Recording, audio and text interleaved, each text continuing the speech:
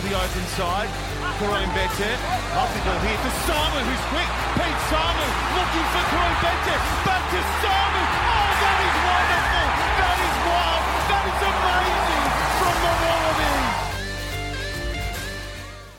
Hello and welcome to Pick and Drive Rugby, where the People's Podcast providing a platform for rugby lovers to come together and support the game that is played in heaven.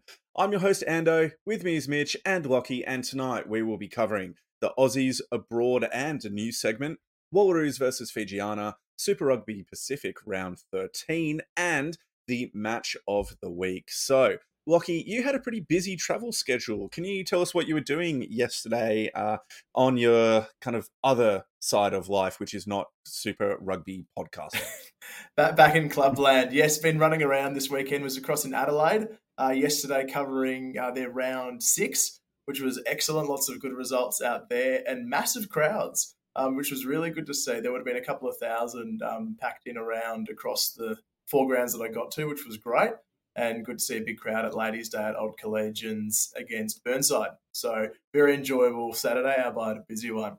Excellent, mate. Well, you definitely put in some miles for rugby, so thank you for your efforts there. And Mitch, I saw you last night, so I mean, I don't really need to ask how you've been in the last 18 hours, but how's your week in a broader sense been?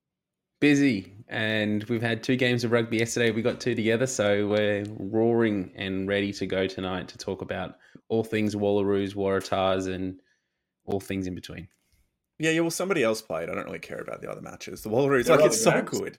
It's so good to go and watch 2 games of rugby and have your team win both of them. It's such a rarity that I was just so stoked last night to come home and just be like, yeah, they were both good wins. How good is that? I mean, Mitch, you must have been pretty happy on a drive home as well. Yeah, no, good performances by both teams.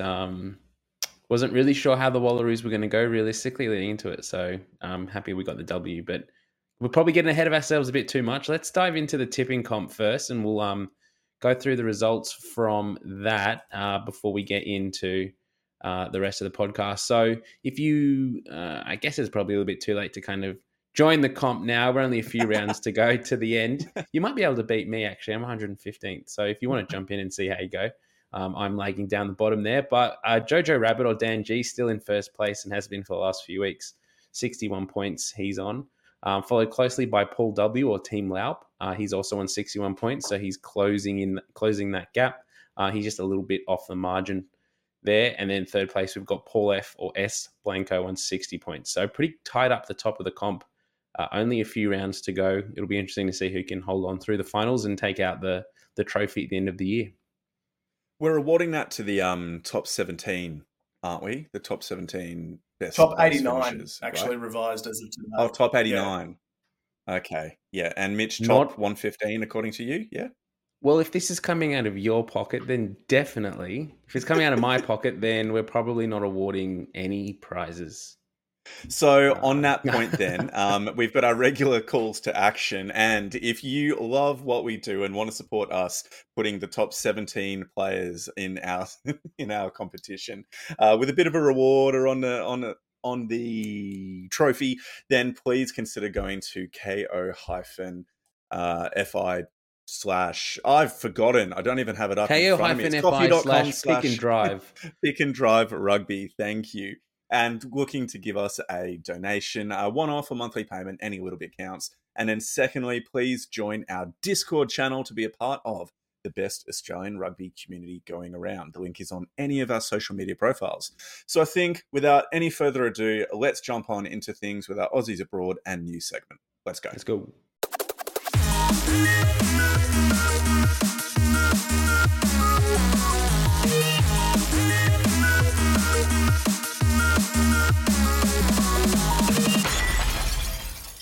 And back into Aussies Abroad, all abroad, whatever you want to call it. It's how our Australian players are faring overseas.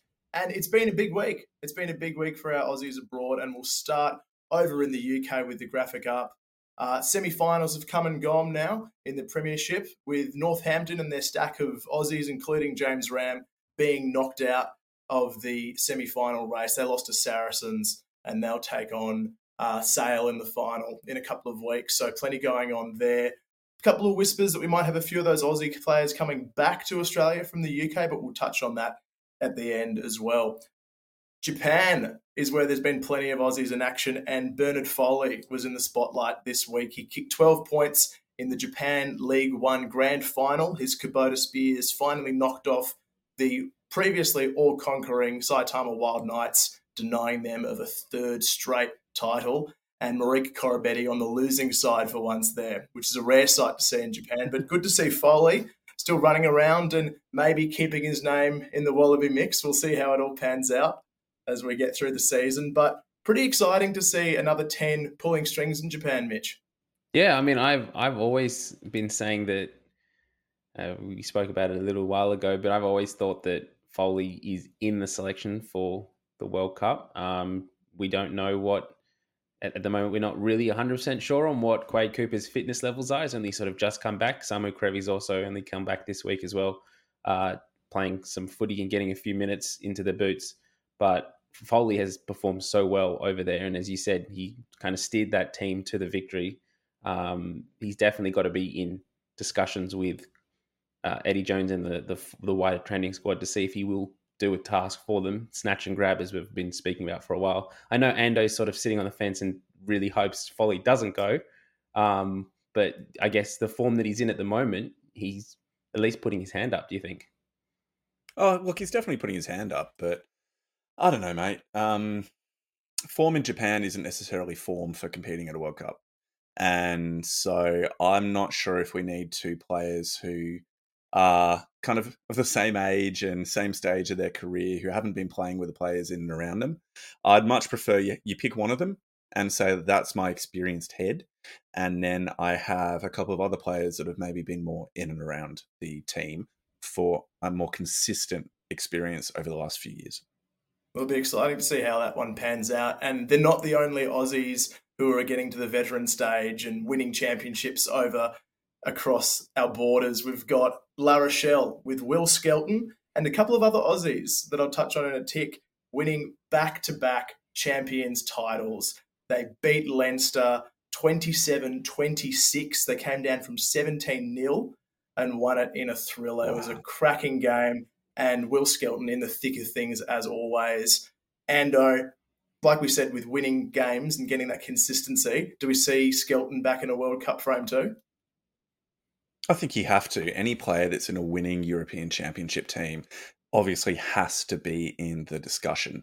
And when you've got key players like Isaac Rodder and Matt Phillip that have spent the majority of the Super Rugby Pacific season injured, I mean, Isaac Rodder we still haven't seen back yet, it just shows that our locking stocks are in need of somebody who's really experienced and physical within those areas. So he just provides something that nobody else in Australian rugby within a locking stocks does, and he would be a valued part of any Wallaby squad moving forward. Yeah, there's a couple of big names in that La Rochelle side that we could consider both for Australia and for teams that will be coming up against in the World Cup. Lavani Botia is the Fijian back rower turned centre who's been arguably the player of that tournament, and he'll be coming up against us in the pool stage, which will be exciting to see for the Flying Fijians. But also a couple of Aussies, one that you've probably heard of and one that you almost definitely haven't in the La Rochelle side. Tuira Kerr-Barlow, originally from the Territory. So he was an NT boy in Darwin before going over to Kiwi land and getting a couple of All Blacks caps. Still in discussions for potential Wallaby call-ups. We've been hearing that for a little while, so we'll be very interested to see how that pans out. But the other is, coincidentally, a fella from Adelaide, UJ Sutini, who plays across centres and the back three in La Rochelle, has been one of their star performers as well. And it's yet another Aussie who's found their feet overseas, which is exciting to see on one hand, but wouldn't we love to have all this overseas talent back at some stage in Australia, Mitch? It is a massive drain that we've seen over the past few years. And that's, I guess, what's exciting now about the next few years for Australian rugby is typically at the end of a World Cup, you see talent leaving Australian shores because, you know, they'll go overseas and try and get big money. But we've got the Lions tour in 2 years. And so that's seen players stick around for at least the next 2 years and players, like we briefly mentioned before, coming back to sort of stake their claim for selection in that tour. So Lukan Salakaia-Loto is one of those players who's rumoured to be on the lookout for an Australian club, not necessarily coming straight back into the Reds, which we kind of might have thought from the way that his upbringing, his experience in that team and where he's from. That's exciting to see a player of that ability coming back so soon after he did leave the Reds.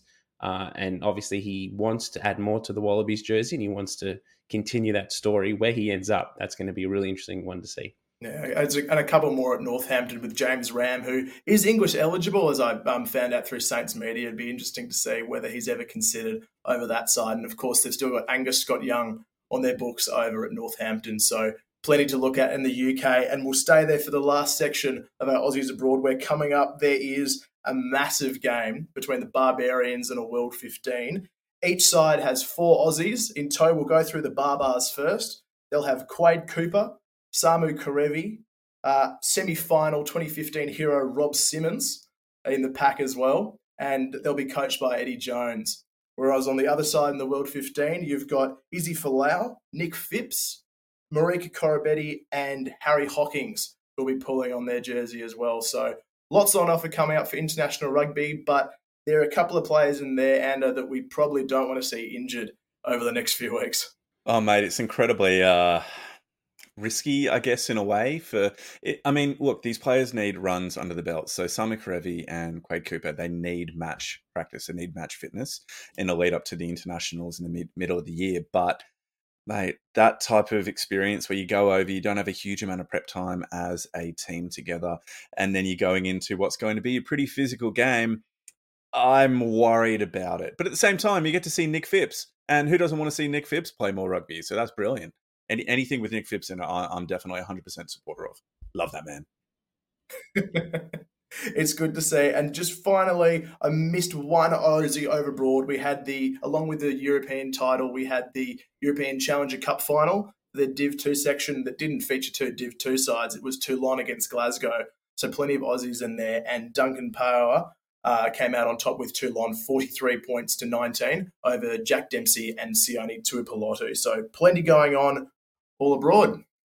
Brilliant. His brother Masisi was brilliant for the Waratahs on the weekend. I thought he was great. So yeah, very, very keen to see more Tuipulotu action. Let's hope that he can stick around Australian shores and doesn't follow his brother and the money overseas and signs with Scotland either.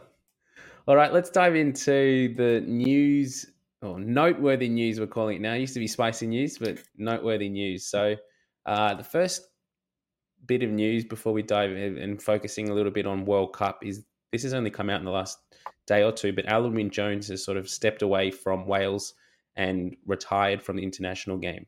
Ando, was this a bit of a surprise to you, considering we're like less than 3 months away from a World Cup? And is this the time to be announcing retiring and stepping away?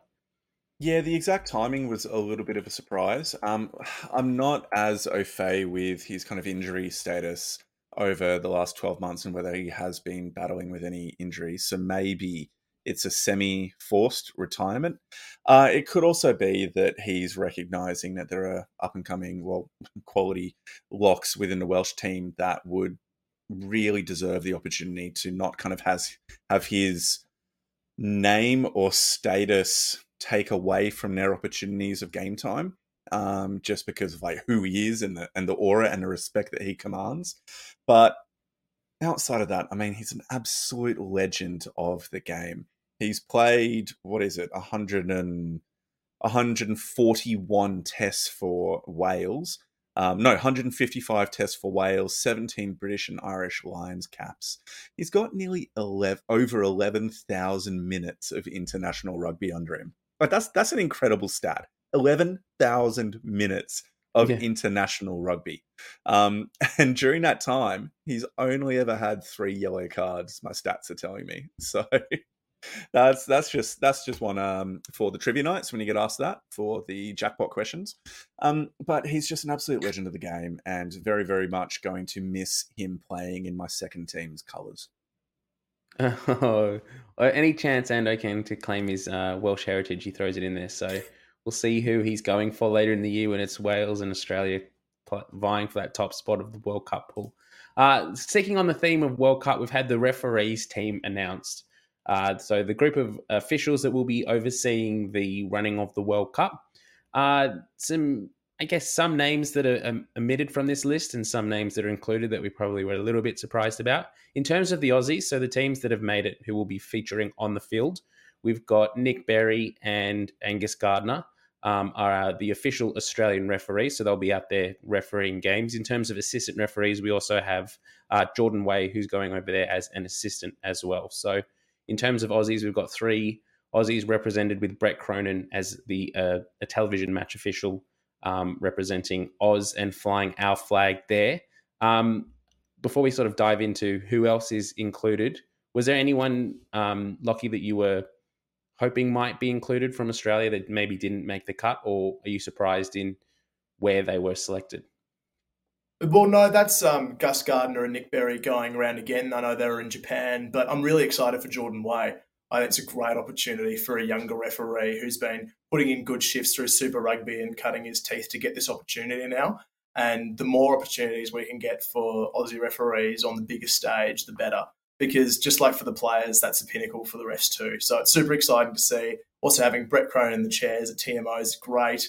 And I would just love at some stage to see even more referees and hopefully some more Aussie female referees getting the opportunity to do this as well. Yeah, and that's a good point to mention, that we've got Joy Neville from Ireland, that has been announced as a television match official. So she'll be the first female official representative of Men's World Cup. So that's really exciting to see.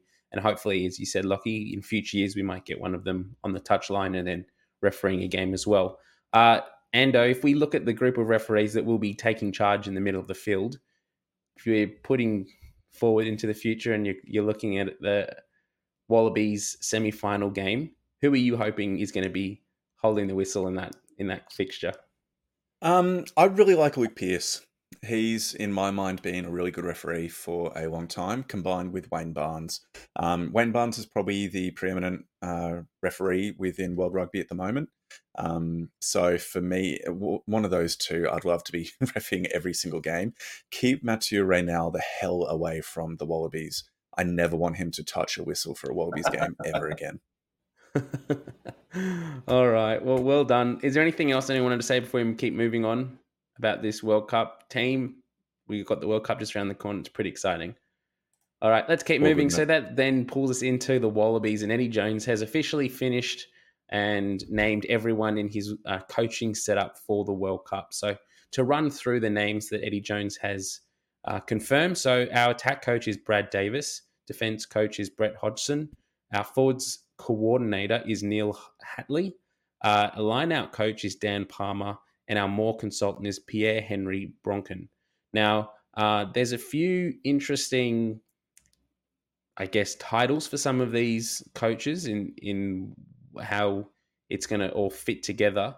Before we dive into some of the other coaches or consultants that have been put in this team as well, Lockie, what are your thoughts around the makeup of this coaching team, and particularly kind of the way that Eddie's structured it?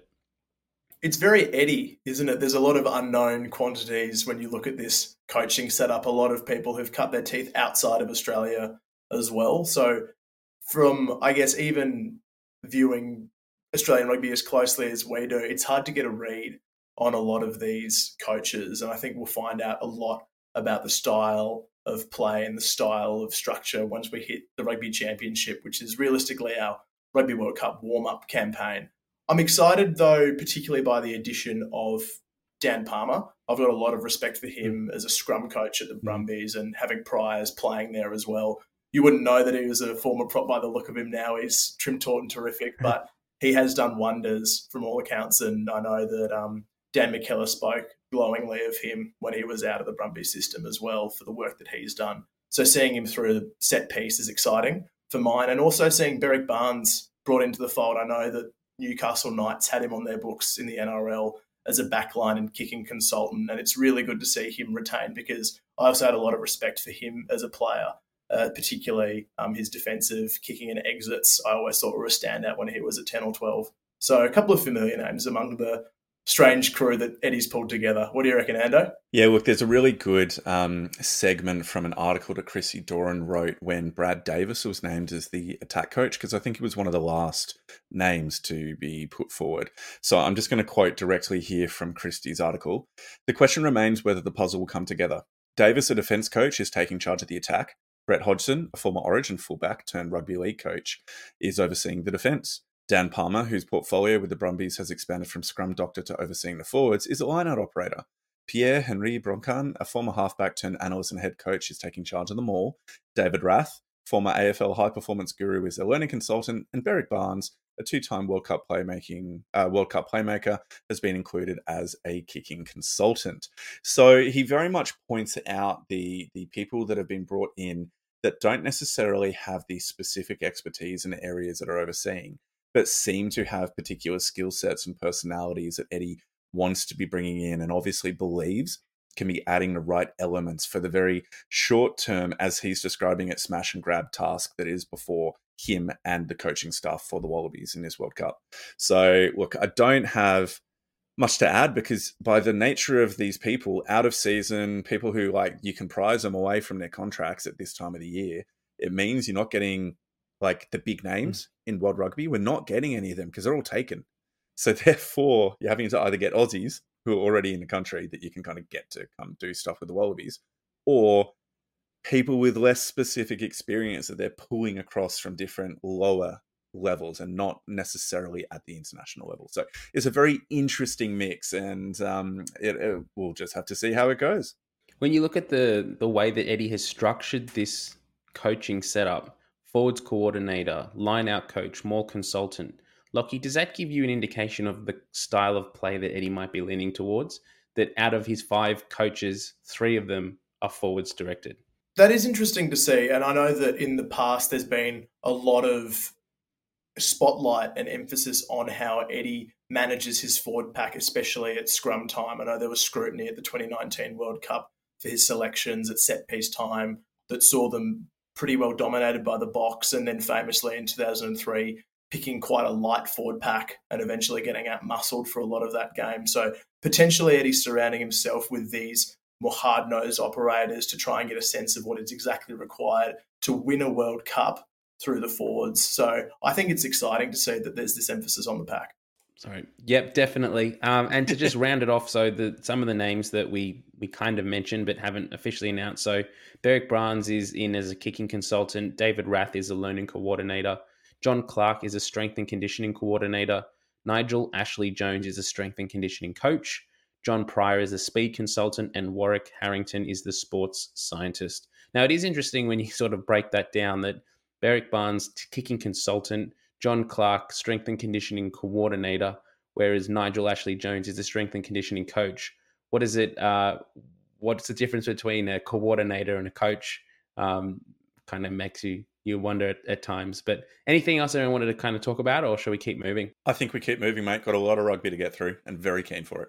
All right, so the last kind of point we've got for our news section is the sad news in some ways, and that Georgina Robinson from the Sydney Morning Herald has kind of stepped away from her post as the chief rugby writer and is stepping into her own kind of a different career path and doing her own thing outside of rugby. So I know, Ando, you were, I guess, shocked in a way when this news was announced. What are your kind of thoughts on that?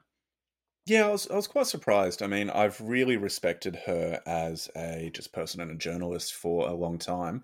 Ever since I came to really get into and love rugby, she's been kind of the main voice that I've really turned to for a considered opinion that's willing to not pull the punches if required, but also give fair weight to stories and the people behind the game that we follow.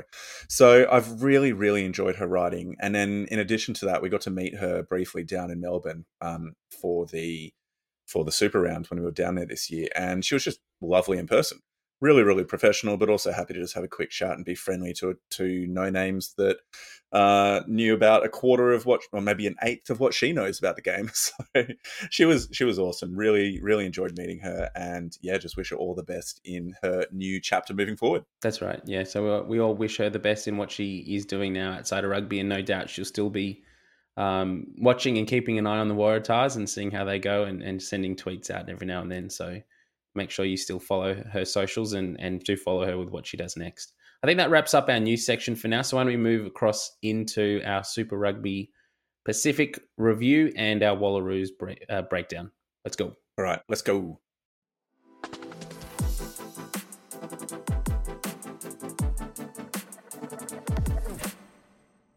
All right, we now move into the games themselves, and there is no better place to start than the Wallaroos' incredibly entertaining win over the Fijian rugby nationals team. 22-5 was the result, and it was an amazingly entertaining match. Both Mitch and I were out there. We did a quick kind of halftime recap on socials that was put up at the time. But let's start off with you, Lockie.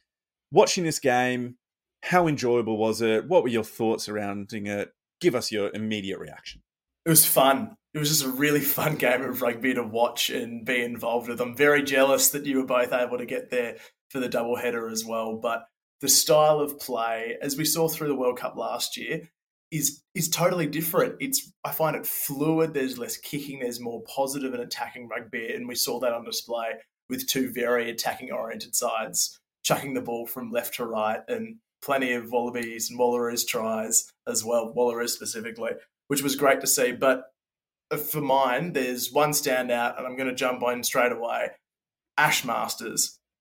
What a star. And if we weren't worried about the depth of back rowers, now we've got another one who's almost walking into a jersey. Mitch, what did you think of her performance? Well, when we saw that she was named at 6, there was sort of some questions asked that we've seen her play hooker all year for the Rebels, and now she's been named at 6, and she did not look out of place. She looked like she was having an absolute ball out there. Ando and I, the best thing about being at the game is you can see what happens off the ball and how the players kind of set up for what's coming. And we consistently noted that Ash Masters was always putting herself in the right place 2 or 3 phases before something happened. It's just the way that she reads the game. She was always, she was sort of identifying the way the play was running and popping herself there. And then by the time the ball got to her, she was in space, or she was getting one-on-one contacts and breaking those tackles and setting up line breaks. So what an absolute performance. And she's just shown again that she has this skill set that allows her to play multiple positions across the team. And Ando, you were also sort of saying at one point that we'll see her playing fly half next.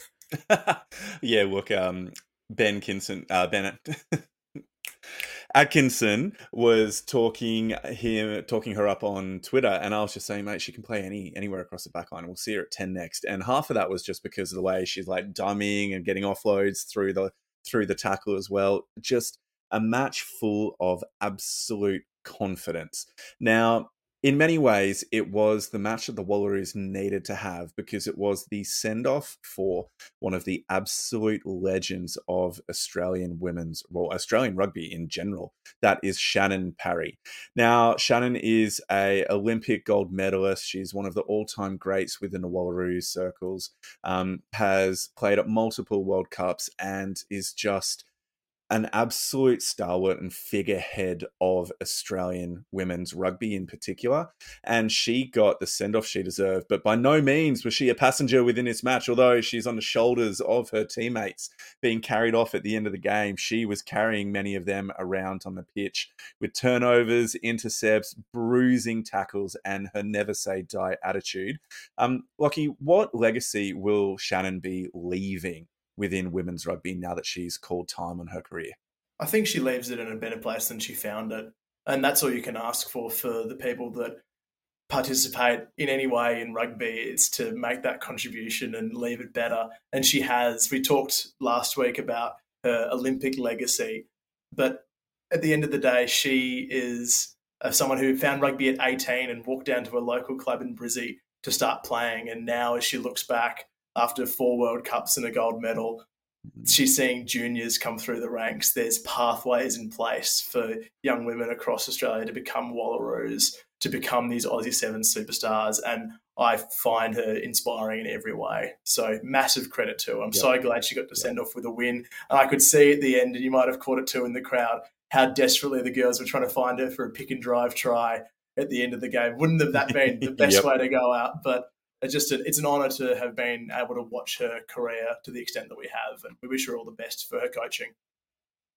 There was that break near the tail end of the match where I think it was Ivania Wong ended up going over for a try out wide, kind of in the 70th minute.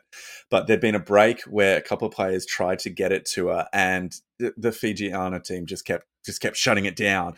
But everyone in the crowd just going, come on, you can get it. Just cheering her over the line. Getting to the match itself.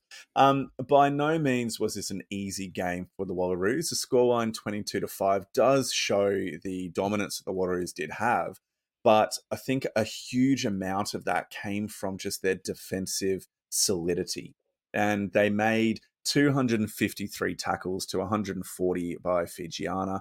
They only missed 32 of those, while the Fijiana team missed 35 of basically half theirs. So it just shows the way in which the Wallaroos team just had such integrity within their defensive line and were able to stop that rapid offloading strike play that the Fijiana team are so renowned for. Mitch, defense was obviously a big part of it, but what else do you think contributed to the Wallaroos win this weekend? Their back three players all looked dangerous with the ball in hand, and whenever they got them, Maya Stewart particularly, whenever she got the ball in her hand, she looked like she was going to score, even if it was in her own 22. She's just a player that is able to sniff out a break like nothing else. The raw ability, the raw pace that she has, the ability to get over the defender that's coming in defense. So exciting to watch. The crowd erupted every single time she touched the ball. Now, whether that's because she's New South Wales girl who's the crowd have been cheering on for Super W all year, and then great to see her consistently get some minutes in gold, or just the talent that she is. Really exciting to watch her play and get those minutes. Lockie, who else stood out for you? I was really impressed by Jazz Hirawai when she came on. Jo Hirawai, I thought she had a really good stint. And Lane Morgan had set an excellent platform, and Hirawai got in there and started running and really finding space around the A defender. She had that break that almost led to the Shannon Parry try, and that was just one of her good moments. So that was great to see her come off the bench. I thought Maleka had some good touches at 15, as you mentioned, the back three, but props to the props, actually, when I'm looking through it. I thought Cheatham, Kapani, O'Gorman, Robinson, they had massive games and were really big in that defensive side, shutting down some of Fiji's big ball runners like Rasalea and Tawake. They did a really good job matching up front. Yeah, big time. And I think that not only were they accurate in the defence, but they were aggressive within their defence. And you saw that particularly from Brianne Cheatham and Eva Kapani. They were just going in for these massive hits. And then what that allowed was the Fijiana team to have their legs cut out from underneath them, and players like Grace Hamilton and Ash Masters to get over the ball. And the turnover stats were absolutely impressive. It was, I just had them up. It was... the Fijiana team conceded 17 penalties to 7, and then turnovers were 11-3 in favour of the Wallaroos. So it just showed that despite the mound of possession and attacking opportunities the Fijiana team had, that they weren't able to convert because of the pressure that the Wallaroos were putting on them. So really, really impressive performance. Mitch and then Lockie, final comments on this game before we then move on. Yeah, I think we're happy with the result, and as we kind of said in our reaction pod, we caught up with Sarah Naigama after the game, and she was just thrilled at the effort that the girls put in the way they were able to get the victory, which was awesome to see. But it by no means was like a standout performance from the Wallaroos. Still a fair bit to work on, a lot of drop ball. They made a lot of line breaks, or they gave themselves opportunities to score points and didn't come away as often as they probably need to if they're going up against some of the bigger names in World Rugby later in the year. So a good platform to set for the first test of the year, but still a lot to work on. Cool. Lockie? Masters at 10 isn't a bad shout. 3 try assists is not a bad way to get started on the flank, but I think we're looking at a really interesting battle going forward for those playmaking roles. We've obviously got Arabella McKenzie coming back from overseas at some stage soon, but Dallinger had a really good game at 10. We're seeing some people putting their hands up, and I think that the depth that we're starting to show in the Wallaroos squad is the biggest part of this win. So it's really exciting. Yeah. And what I might do is finish up with a really quick comment before we move on to the new Wallaroos captain comment. But just to say that I think an area for improvement that we will need to see within this team moving forward is the way in which their tactical kicking game progresses. So Dallinger really struggled with kicking the ball out on the full. I know that's a simple statement, but she was going for a bit too much territory, I think. So 2 or 3 of her touch finders didn't reach sideline. And in addition to that, the kind of midfield kicking game wasn't particularly effective. So I think Jade Tregoning is going to recognise that whilst there were some excellent elements of the game, they definitely will need to be picking it up before the Pacific 4 series kicks off later in the year. Now, another piece of news about the Wallaroos. We obviously have Shannon Parry, who has now just retired, and it is an incredible opportunity to be welcoming Piper Duck as the new Wallaroos captain, the youngest Wallaroos captain ever. So at the age of 22, I believe, she will be stepping forward in her captaincy role. She had a bit of a gig on the Stan Sport coverage last night. Lucky, did you see any of that? I mean, Mitch and I were at the game and were able to see that they were doing it, but did you catch any of what Piper said? No. Well, either way, in my mind, she is one of the best communicators within that Wallaroos team, and obviously is a leader on the field and seems to be off the field as well. Mitch, were you a bit surprised when you saw Piper chosen over somebody like maybe a Grace Hamilton? I don't think I was surprised. When it was announced, Jay Tregoning and Piper Duck did a press conference, which we got access to via our media sort of accreditation. And one of the things that he said in that interview was that Piper has this unique ability to be able to communicate with anyone from any level of rugby, whether it's the young fan who's, just getting into women's rugby and starting to watch and wants to be a Wallaroo one day, all the way up to coaches of opposition teams, to corporate sponsors, all kinds of things. She just has this knack to be able to have conversations and flow really well, communicate with those players and communicate well with those different levels. And so he said it was in some ways just the fact that she is such a good communicator. When she's on the field with the players, she just exudes this kind of leadership qualities. When she's off the field and she's doing the media stuff that we saw on the weekend, she's the perfect person for that. So in a lot of regards, she's the perfect person. And when you hear that kind of, I guess, shows why she was chosen. And, you can't disagree with that. That's something that is really hard to kind of develop, particularly in the women's game. And we'll talk about it shortly when we move into what comes next. But when they've got such consistent time off and they're not like full-time athletes all the time, so they'll play this one test and they have a few weeks off and then they come back into the squad, they don't really have the time to be doing those external trainings to try and train up the captain and leadership and all that kind of thing. So, good call in my mind. Yep, great shout. Well, moving on to the next section there, Mitch, if you wouldn't mind. I think what we're going to be talking now is just the upcoming games. So we've got the 20th of May. We've just obviously had that game. And then the next match up is against the Black Ferns in Brisbane on the 29th of June. Then heading across to Canada, where they're going to be playing USA, then the Canadian rugby team. What are they called? The Maple Leaves or some? I don't even know. The women's Canadian rugby team. Yeah, I think that's the men's team. So I don't know if they're called something different, but Lucky, do you know you're well versed in these things? Come on, mate. No, you've got me on the spot. I'll have to do my research. We'll pull it up later. All right, he's human after all. So basically, we're playing the Black Ferns in Brisbane in June, followed up by the 2 matches in July over in Canada, and then coming back for our final game of the year in September against New Zealand. So there will be some changes to this depending upon the new World 15 competition that is being set up. There might be some more matches moving forward, depending upon whether we get into the Tier 1 or the Tier 2 leg of this competition. But we'll find out more about that moving forward. Lockie, what do you think? The only thing I kind of wanted to say and why I included... Yep. No, you go.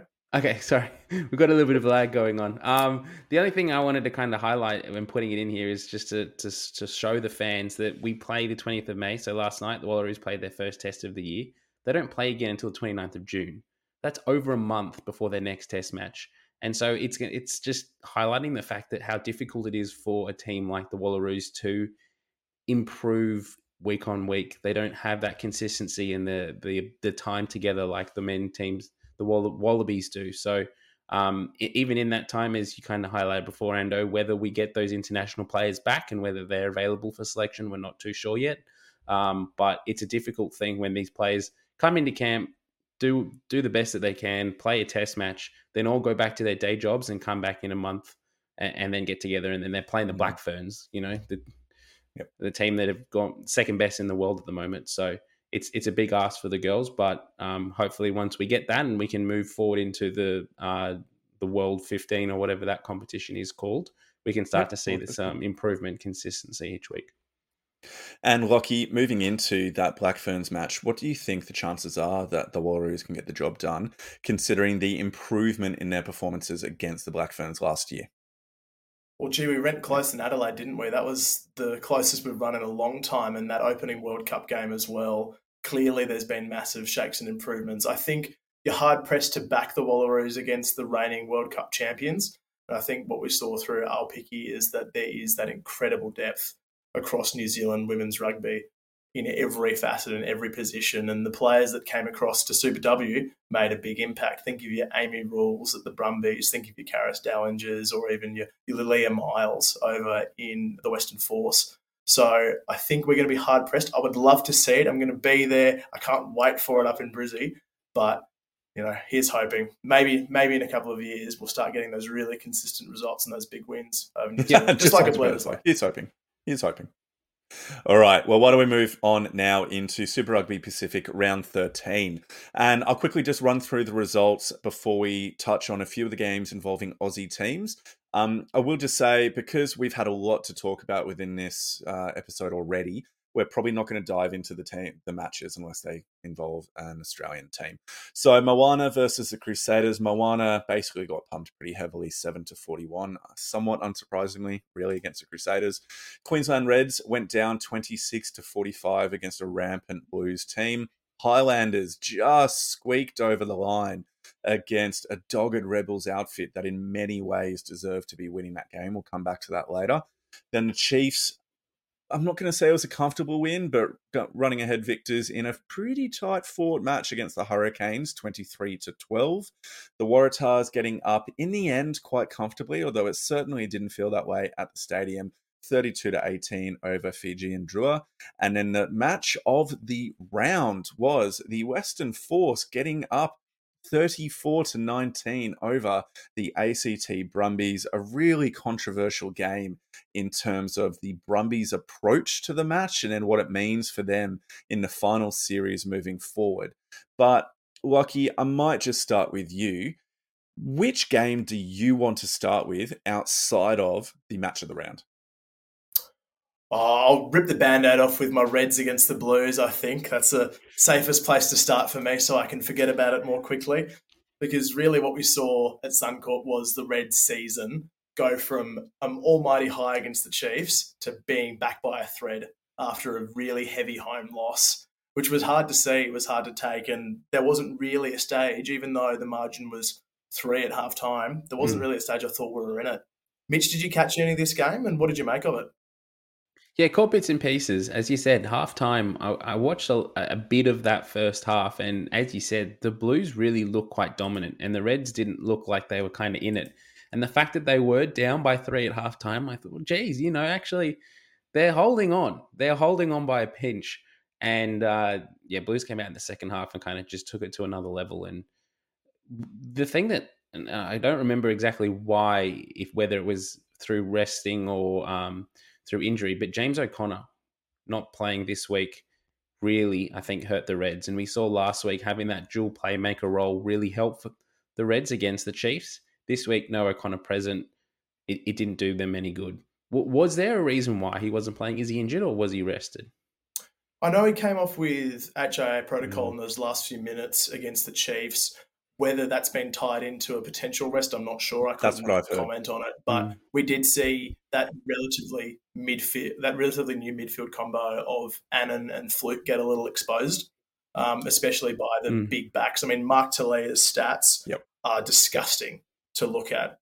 It's ridiculous. He had 20 tackle busts, I think, in total, or 10. Maybe that was 10, but I think he had – Blues had 11 line breaks. He had 3 of those. And he was just in it all time. But I was most surprised by how the Blues were able to neutralise the Reds' loose forwards. That was a big standout for me because we saw the dominance that the Blues were able to take, and that's because they had so much ball.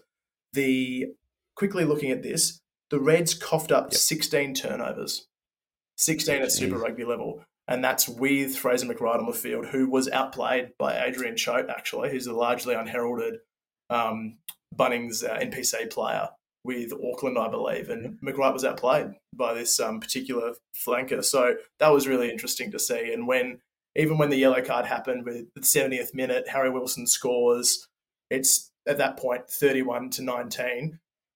We still conceded 2 tries with a player advantage. Yep. So, and that last one from Jock Campbell, that was hard to watch. Mate, and I guess the disappointing thing for the Reds too in this is that it's Brad Thorne's last home game of the year. So you would have hoped that they could have at least put in a better performance in some regards to see him off. And from reports, I think old mate Rev was at the game or had friends at the game. And from what he said, it felt like there was a lot of Kiwi fans there, more so than Reds. So that's unfortunate too, considering the performance that they put in the week before and that their season was kind of at that point sometimes the reinvigorated. stats do lie, but I think in this case the stats don't lie, because you look at the run meters, 330 to the Reds, 687 to the Blues. Possession in the second half was 64% in the second half, with 69% territory, and yet the Blues score 4 second half tries, which all get converted by Harry Plummer. So it just shows the capacity that the Blues had to, off turnover and line break opportunities, just make an incredible inroads. And the Reds' defensive integrity was down at 81% of tackles made. So they were missing 1 in 5 tackles, which just isn't good enough when you're playing a team, one of the top Kiwi teams in particular. So there's a lot to be remedied within that performance, and it's disappointing when it's on the back of that incredible Chiefs performance from the week before. So it just shows the challenge of having that continuity in performance against some of the top teams within this competition. But let's keep on moving forward, and we'll jump now into the Highlanders versus the Rebels. Now, the Highlanders have had probably, I'm not going to say their worst season in the last few years, but it's been a pretty bad season for them. And in this match, I'm going to say something that's a bit weird, but they won. I'm just not sure if they really deserved to win, because I think a better team would have put this game away so much earlier. And actually, some of it comes down to the Rebels' failures, or the Rebels not taking opportunities within the last few minutes, and a couple of pretty dodgy refereeing calls. Lockie, am I just talking out of my ass here as an Australian rugby fan, or do you kind of agree the Rebels really left the game out there on the field? You've known my now long-running campaign to kick Highlanders out of the finals, and I'm very sad it didn't happen over the weekend. It's kept them in the fight, and you're right. I think the Rebels did outplay them, and the Highlanders probably didn't deserve this win at the end of the day. But that comes down more to the Rebels' inability to finish off teams. We've seen the second half fade out, so we've seen that inability in the final 2 or 3 minutes to make it click. And it happened again when their season was on the line. They've got the ball inside Highlanders 22 with 30 seconds to play. And instead of knuckling down, maybe looking for a drop goal, maybe looking to force a penalty, they're lateral, they're one off the ruck, and eventually the error occurs.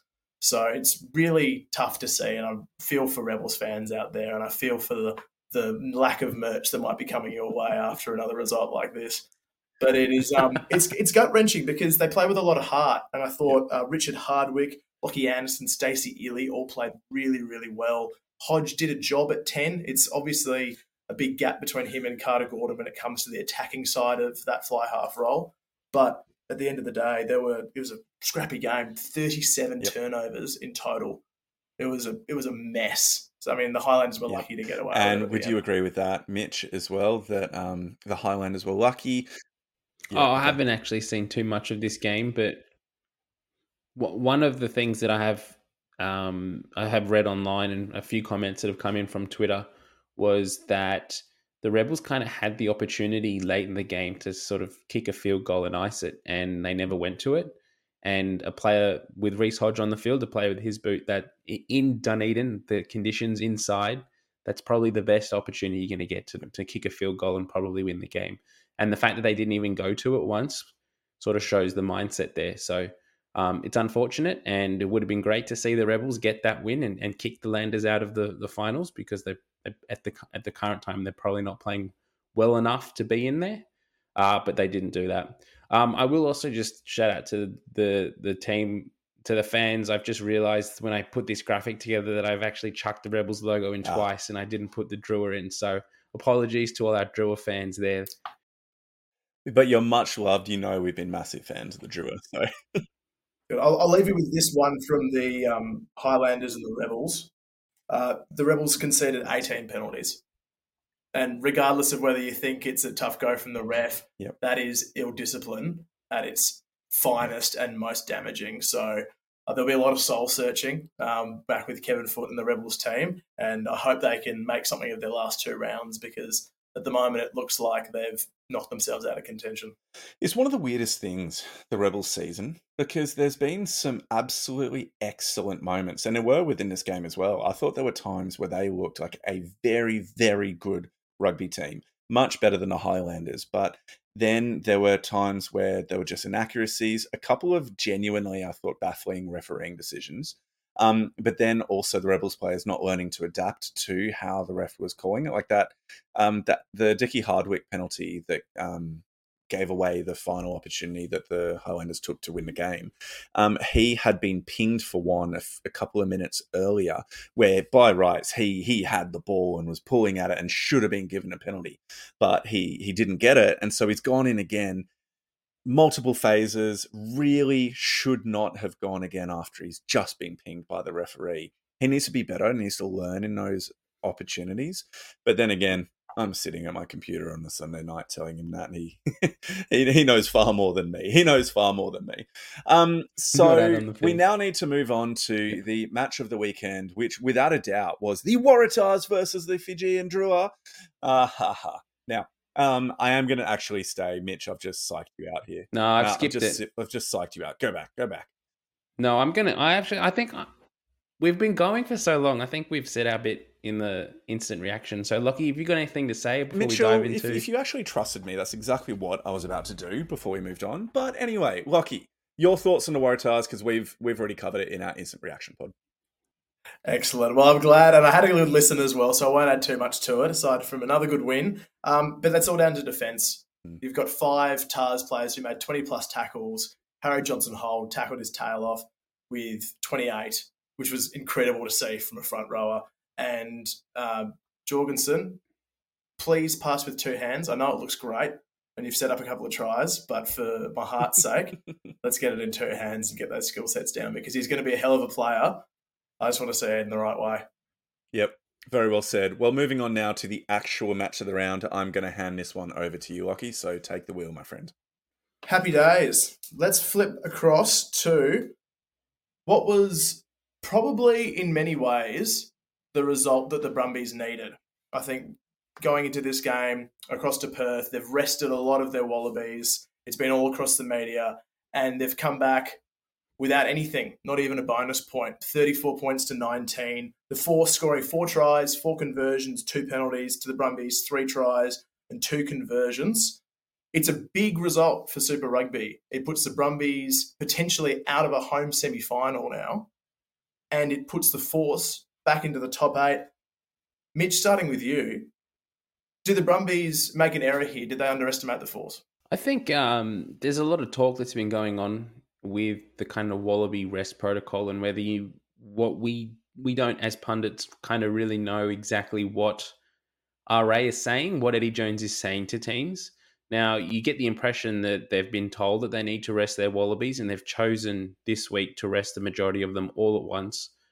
I don't know the exact number, but it's like 6 or 7 changes to the match day 23 or the match day 15 even from last week. And it is a tighter turnaround, so you would expect that they were confident in the players that they chose coming into it.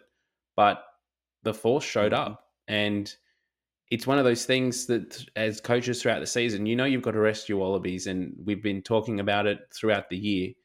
I don't think it's the right thing to be resting all of your Wallabies at once. Why not rest 1 or 2 game in, game out, and just sort of gradually spread that throughout the year? And I think the Brumbies have kind of shot themselves in the foot in this decision, in this outcome. It certainly looks like it from the outset, and we saw that even though the Brumbies started fast and almost had a try in the first minute, in a flash, the Force are 3 tries up after the 20-minute mark. Ando, were you expecting this kind of result when you see the Force, who were 4 from 4 at home, to suddenly blast out of the blocks against the Brumbies. What were you thinking as a spectator at this point? Well, before the game, I didn't really give it much thought because I just assumed that the Brumbies would win. And I didn't pay enough attention as I probably should have in terms of the Brumbies lineup, because I know the Force have been playing really well at home and they're a decent team without a doubt. But I just assumed that the number 2 ranked team would be able to put away the Force. And then when it got to 23 or 24 minutes in, and there's basically been a point a minute to the Western Force, I just thought, mate, Stephen Larkham has made a massive, massive mistake. And although there was a bit of a fight back from the Brumbies, the Force were too good at home and just held them back. So it was a really, really impressive performance for a Force team which, in a latter part of this season, has shown where Simon Cron is taking them and what they might well be able to offer in the next year or two if they can keep a few of these players around at the Force moving forward.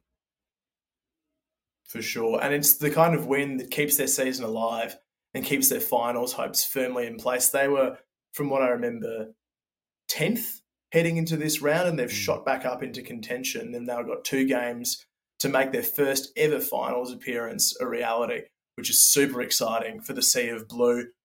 Mitch, I want to quickly talk about Max Bury at number 10. He's had a handful of games. You would have talked about him, you and Ando, through Shoot Shield. You've known him more than me. He's come out in his 3rd start as a 10, and he's gone 14 carries, 4 broken tackles. He's kicked all 6 of his goals, and he has outpointed the Brumbies backline and Jack Debrasini, who's starting, in almost every facet of this game. Pretty good pickup for the Force now. What do you think their playmaking stocks are like with Rhys-Jan Pasatoa, potentially Ben Donaldson coming across as well? It's getting pretty tight over there. Yeah, what I guess what I would put that form down to is Simon Cron as a coach. So Simon Cron's known Max Bury for a number of years since he won Shoot Shield with North all those years ago, and he's kept in contact with him and he's followed him in the previous few years. And now that he's over in the West, he's given him the opportunity. He's brought him into the Force and he's sort of shaped him and coached him to the point where he was confident that he would come on and do a job at Super Rugby, and he's done that. And so I guess that's a testament to the type of coach and the man manager that Simon Cron is. And what's probably unique in a lot of ways of his background is that he does have those connections in the Shoot Shields and he is able to bring those players in. The question around what happens next and with their fly half stocks moving forward, that's tricky to know.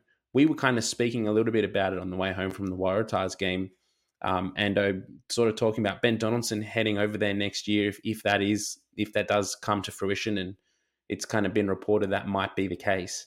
But then that leaves Rhys-Jan Pasatoa, Ben Donaldson, all these guys that are going to be fighting for game time, and majority of them are out-and-out fly halves who probably aren't all that versatile, other than maybe Ben Donaldson, who can be serviceable at fullback, but probably isn't your first choice. So it will be interesting to see what they do. Yeah, that's a really good point because, I mean, the 10... Max Bury has been really, really good. Jake Strawn was serviceable before he got that really bad head knock, which took him out of the game a few weeks ago. He's been back playing club grade or premier grade, just kind of getting some time into the boots. But it does make me wonder about how many of these reported signings are actually going to be happening. Because do you need Ben Donaldson and James O'Connor to both be going across to the Force? Surely it's one or the other. James O'Connor's pulled out. Has that been reported? Yeah, James O'Connor apparently is close to re-signing with the Reds. Big news. Very big news. That'll be. I think that's a better decision for, honestly, in a general sense, Australian rugby. Which I think is why that news is why they're chasing Donaldson now. Another interesting matchup, leaving the fly half discussion in the wayside, was the matchup in the halfback department.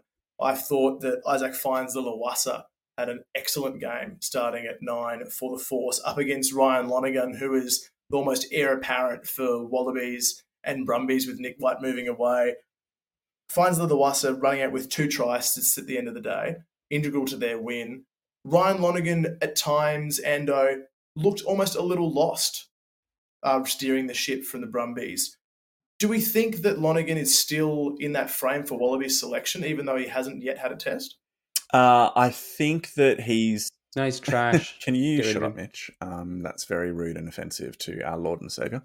But he's still in the equation. He's definitely still in the equation. I think that his form this season probably hasn't been as strong as he would have been hoping for. His kicking hasn't been as metronomic to get his team in front as much as they would like. His performance, last night wasn't particularly strong, I'll be completely honest, but he's definitely still there as like the fourth best scrum half in Australian rugby. He's just in a bit of a precarious point because there are so many good scrum halves in Australian rugby at the moment. So it's the embarrassment of riches we have in that one position. I think you need to take into account the circumstances around the minutes and the way that Stephen Larkham is kind of setting Ryan Lonergan up at the moment.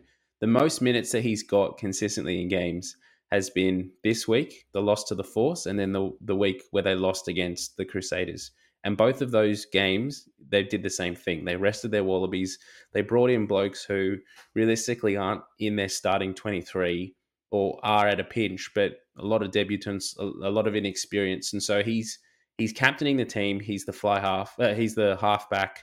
He's got all of these different pressures on him. Things are falling apart. They already come out and concede points quickly in both games. And so I think at that point, he's just sort of trying to figure out what he needs to do as captain to kind of steady the ship, stop the bleeding, stop the point scoring. What can we do to get back in the fight here? Whereas when you look at the games where he's come off the bench, where either the Brumbies are leading or he's just come on with 20, 25 minutes to go, he's looked much better when he can just figure out what he needs to do, focus on his game, and he's got those experienced players around him. So I think that needs to be taken into account too. Absolutely. And a good learning experience and good learning opportunity for him as well to be able to lead the Brumbies and steer the ship when it's not all going totally well. So lots to take out of that game. Very exciting for Force fans to knock over the Brums. The first time in a decade, as it turns out. They were mentioning on the stand commentary. So congrats to the Sea of Blue and all the Force fans out there. And I reckon that wraps up our match. How good for Fang Ga'a as well. Yeah. I don't know if you guys heard earlier in the week that once the teams were announced, he kind of put a sledge out and said that the Brumbies are sending their young pups over and we're going to eat them up. And they did. Yep. All credit to him, they did. And if you don't mind, Lockie, I might just highlight a couple of key players across both the teams, or particularly the Force, because we've spoken a fair bit about the Brumbies, but Carlo Tizzano was absolutely immense. 23 tackles, didn't miss a single one. I thought that as well. Tom Robinson probably had one of his best games as well. Robinson had a couple of really nice moments where he was like a second playmaker out the back of one of the forwards pods, which was really nice to see him kind of varying his skill set in a few different areas of the pitch to what he would normally be used to. You've already mentioned Burry, who is just fantastic, but I mean, Sam Spink, in my mind, has been one of the finds of the season. He's probably up there in the conversation for form Australian team 13 within the competition. He's been excellent, and I hope that he sticks around and becomes Australian eligible down the track, because I think he'd be an excellent competitor and someone to put pressure on that 13 position in a broader sense. So those are just a couple of players that I wanted to highlight from the Force who I thought were excellent in the game. And what were your thoughts, Lockie? Did you have anyone else that you wanted to highlight? Oh, not in particular. I think we've covered almost half the Force team. I like the way that the entire back row stood up as well. I thought Michael Wells had a strong game, which was really positive to see. Had some good carries sort of in the tram tracks out wide. And Marley Pearce, great to see a local boy coming off the bench, scoring tries. I know he's been picked in the Junior Wallabies squad, which is exciting to see from a local development perspective. And it ties into the interview that you guys ran with Cronny about trying to build that local talent and see these players come through from juniors and then suddenly be in that frame at the top tier. So it was really good to see him pick up a meat pie as well. And what do we think moving forward now for the Brums? Can they get their season back on track and get themselves back in the top two to secure that home semi-final? They've got a pretty hard matchup. They've got the Chiefs at home this coming week. So obviously Chiefs top of the table, only lost the one game. And then they're playing the Rebels at home, and the Rebels aren't easy beats, obviously. So The problem is more so who the Crusaders are facing. So the Crusaders have the Waratahs at home, and as much as I'm a dyed-in-the-wool Waratahs fan, they're likely to get full points from that encounter. And then they're playing the Hurricanes away. So unless the Crusaders slip up and the Brumbies win both of their games, it's unlikely that they're going to be getting a home semi-final. Yeah, it's a shame. Definitely a shame. Well, on that point, guys, I think we have reached the end of the pod. So I just want to say to both of you, thanks for chatting some rugby, and thanks for letting us have the opportunity to particularly pump up our Wallaroos, who it is just so bloody good to see them play and to see the energy and the passion that they had, and to see them playing at a massive arena where they deserve to be, with a pretty decent crowd there as well. So to everybody, really appreciate your time. Have a wonderful week, and we'll catch you in the next one. Have a great time. Bye. See you, everyone.